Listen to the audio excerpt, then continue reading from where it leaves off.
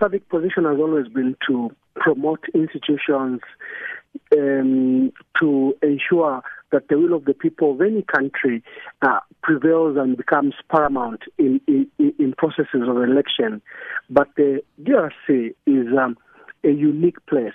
Remember, this is just the third election they're having in a period of the last almost 60 years. The call by President Lungu for an inclusive government, I think, arises out of the fear that if we proceed with the current processes, whether the legal court processes, they will still not guarantee peace and security in the likely outcome of whichever way it goes.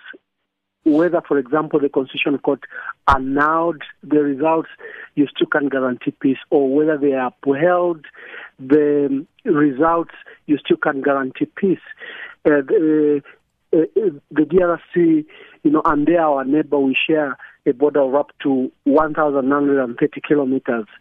We understand the challenges that they are going through.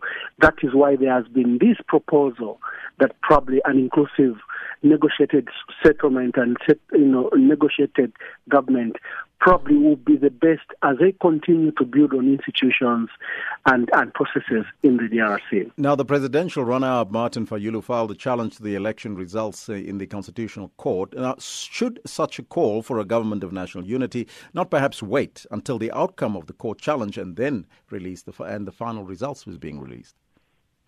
In fact, this is what we are stating, that even if you followed all processes up to the end, will you guarantee peace out of the outcome?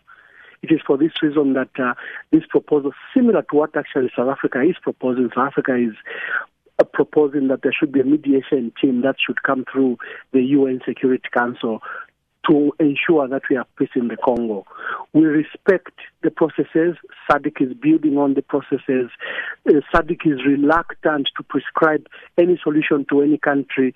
We build institutions, but like I stated earlier, the DRC remains a unique place in Africa.